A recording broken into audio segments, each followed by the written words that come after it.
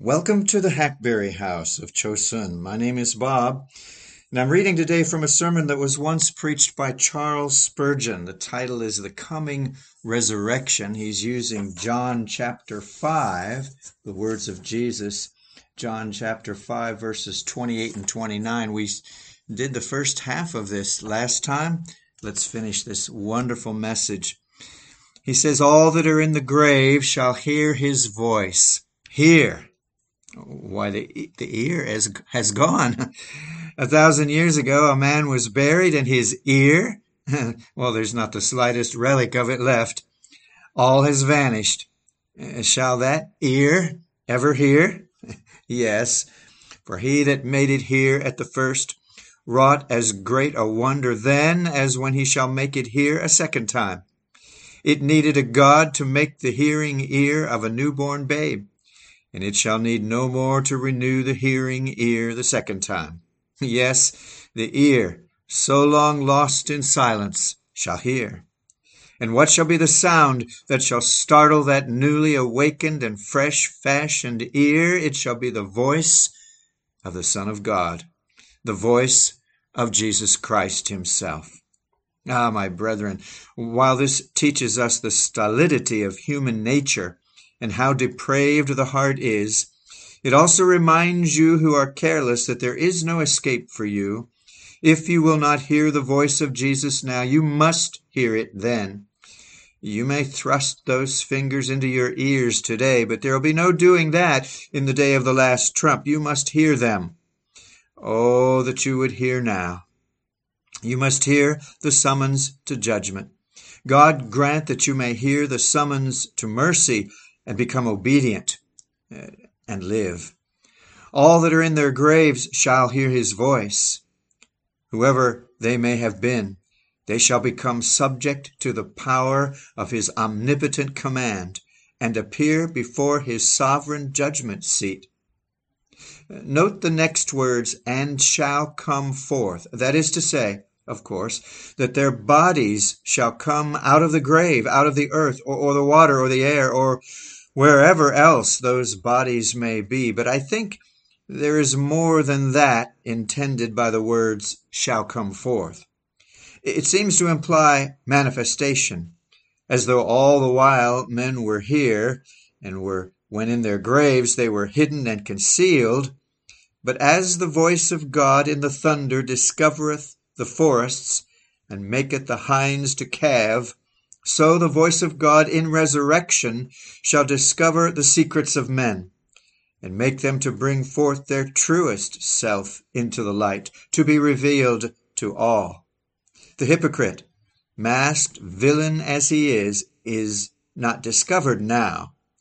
But when the voice of Christ soundeth, he shall come forth in a sense that will be horrible to him, deprived of all the ornaments of his masquerade, the vizard of his profession torn away.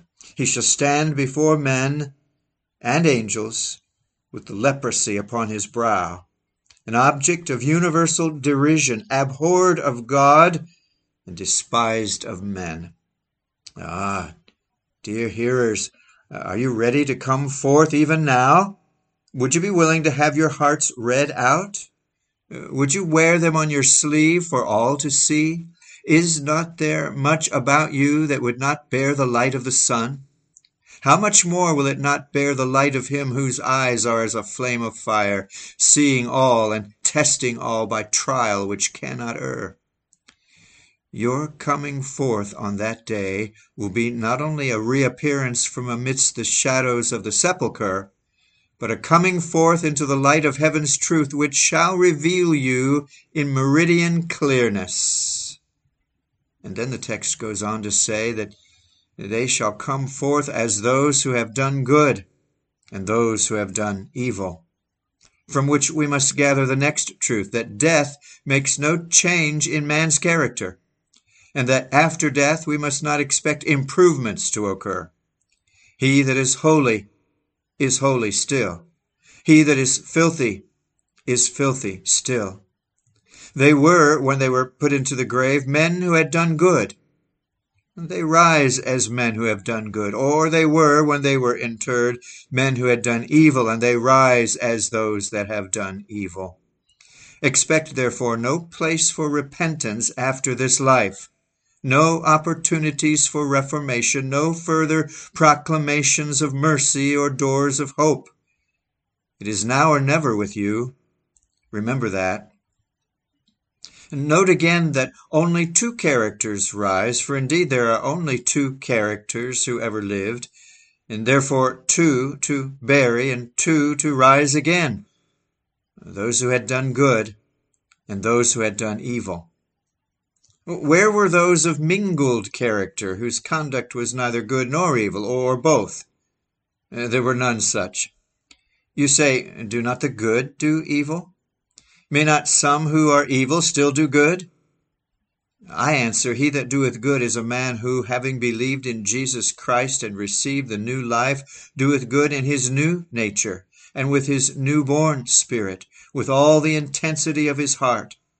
As for his sins and infirmities, into which by reason of his old nature he falleth, these being washed away by the precious blood of Jesus are not mentioned in the day of account. And he rises up as a man who hath done good, his good remembered, but the evil washed away. As for the evil, of whom it is asserted that they may do good, we answer, so they may do good in the judgment of their fellow men, and as towards their fellow mortals, but good towards God from an evil heart cannot proceed. If the fountain be defiled, every stream must be polluted also. Good is a word that may be measured according to those who use it. The evil man's good is good to you, his child, his wife, his friend, but he hath no care for God, no reverence, no esteem for the great lawgiver. Therefore that which may be good to you may be ill to God, because done for no right motive, even perhaps done with a wrong motive, so that the man is dishonoring God while he was helping his friend. God shall judge men by their works, but there shall be but two characters, the good and the evil. And this makes it solemn work for each man to know where he will be, and what has been the general tenor of his life, and what is a true verdict upon the whole of it. O sirs, there are some of you who with all your excellences and moralities have never done good as God measures good, for you have never thought of God to honor him. You have never even confessed that you had dishonored him.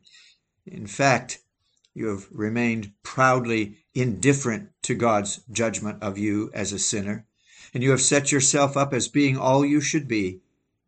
How shall it be possible, while you disbelieve your God, that you could do anything that can please him? Your whole life is evil in God's sight, only evil. And as for you who fear his name, or trust you do, take heed unto your actions, I pray you, seeing that there are only those that have done good, and those that have done evil. Make it clear to your conscience, make it clear to the judgment of those who watch you, though this is of less importance, and make it clear before God that your works are good, that your heart is right, because your outward conduct is conformed unto the law of God. I shall not keep you much longer in the exposition, except to notice that the mode of judging is remarkable. Those who search the Scriptures know that the mode of judging at the last day will be entirely according to works. Will men be saved then for their works? No, by no means. Salvation is in every case the work and gift of grace, but the judgment will be guided by our works. It is due to those to be judged that they should all be tried by the same rule. Now, no rule can be common to saints and sinners except the rule of their moral conduct, and by this rule shall all men be judged. If God finds not in thee, my friend, any holiness of life whatever, neither will he accept thee. What, saith one? What of the dying thief then? There was the righteousness of faith in him.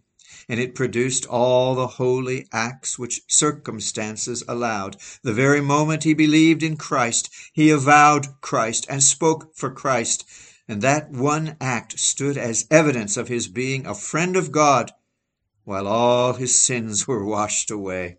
May God grant you grace so to confess your sins and believe in Jesus, that all your transgression may be forgiven you. There must be some evidence of your faith. Before the assembled host of men, there shall be no evidence given of your faith fetched from your inward feelings, but the evidence shall be found in your outward actions. It will still be, I was hungry and you gave me meat. I was thirsty, you gave me drink. I was a stranger, you took me in. I was naked and you clothed me. I was sick and you visited me. I was in prison and you came to me. Take heed then as to practical godliness, and abhor all preaching which would make sanctity of life to be a secondary thing. We are justified by faith, but not by a dead faith. The faith which justifies is that which produces holiness, and without holiness no man shall see the Lord. See then the two classes into which men are divided, and the stern rule by which God shall judge them, and judge yourselves, that ye be not condemned with the wicked. The different dooms of the two classes are mentioned in the text. One shall rise to the resurrection of life. This does not mean mere existence. They shall both exist, and both exist forever. But life means, when properly understood, happiness, power, activity, privilege, capacity. In fact, it is a term so comprehensive that I should need no small time to expound all it means. There is a death in life which the ungodly shall have, but ours shall be a life in life, a true life. Not existence merely, but existence in energy, existence in honor, existence in peace, existence in blessedness, existence in perfection. This is the resurrection unto life. As for the ungodly, there is a resurrection to damnation, by which their bodies and souls shall come manifestly under the condemnation of God. To use our Savior's word, they shall be damned. Oh, what a resurrection! And yet we cannot escape from it if we neglect the great salvation. If we could lay us down and sleep and never wake again, oh, what a blessing it were for an ungodly man. If that grave could be the last of him, and like a dog he should never start again from slumber, what a blessing. But it is a blessing that is not yours, and never can be. Your souls must live, and your body must live.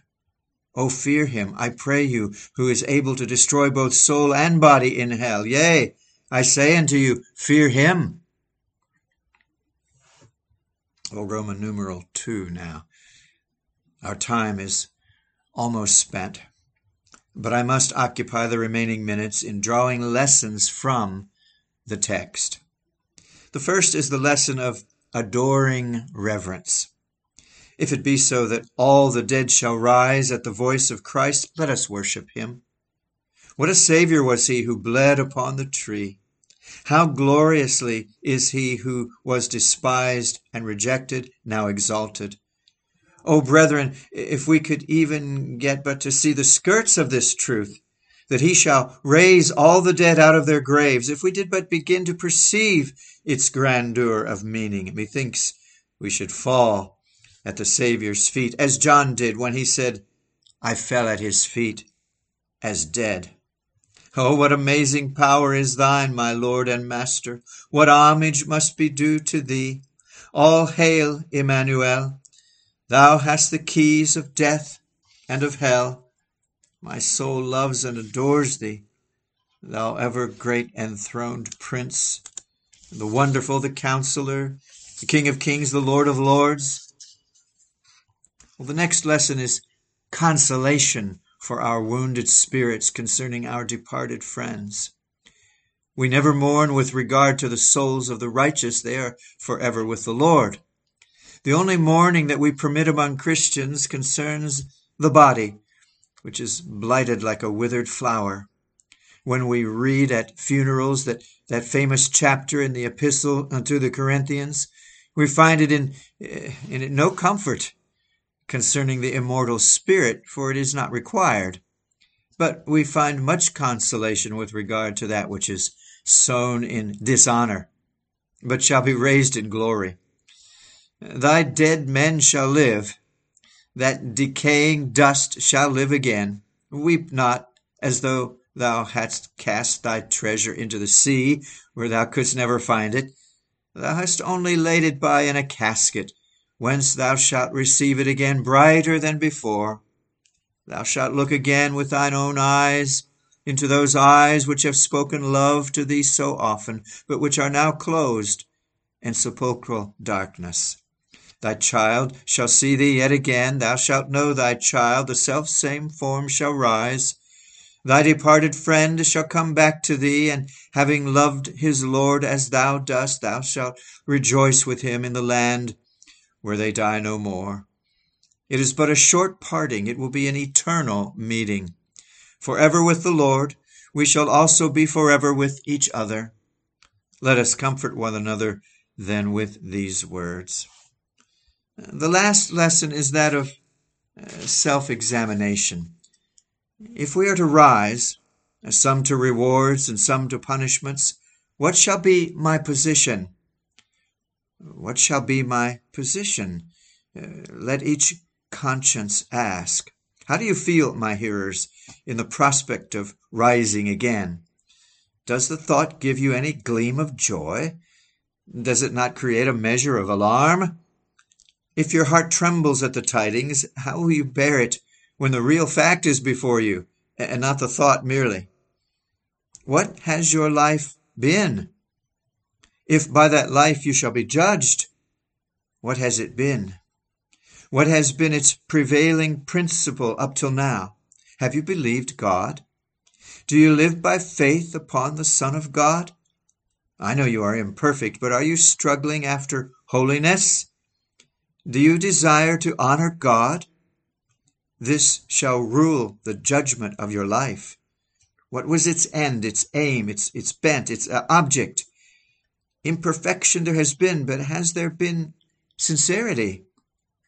Has grace, divine grace, that washes sinners in the blood of Christ, proved itself to be in you by alienating you from the sins you loved and leading you to the duties that you once neglected?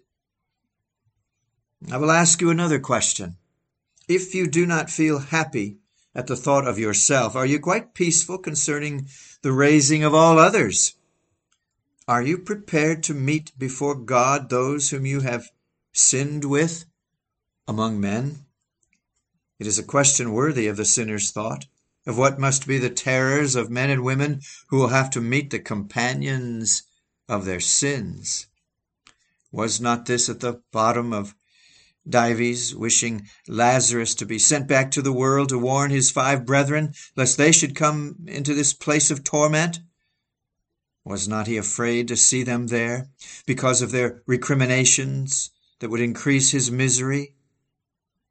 It would be a horrible thing for a man who has been a debauched villain to rise again and confront his victims, whom his lusts dragged down to hell. How will he quail as he hears them lay their damnation at his door and curse him for his lasciviousness?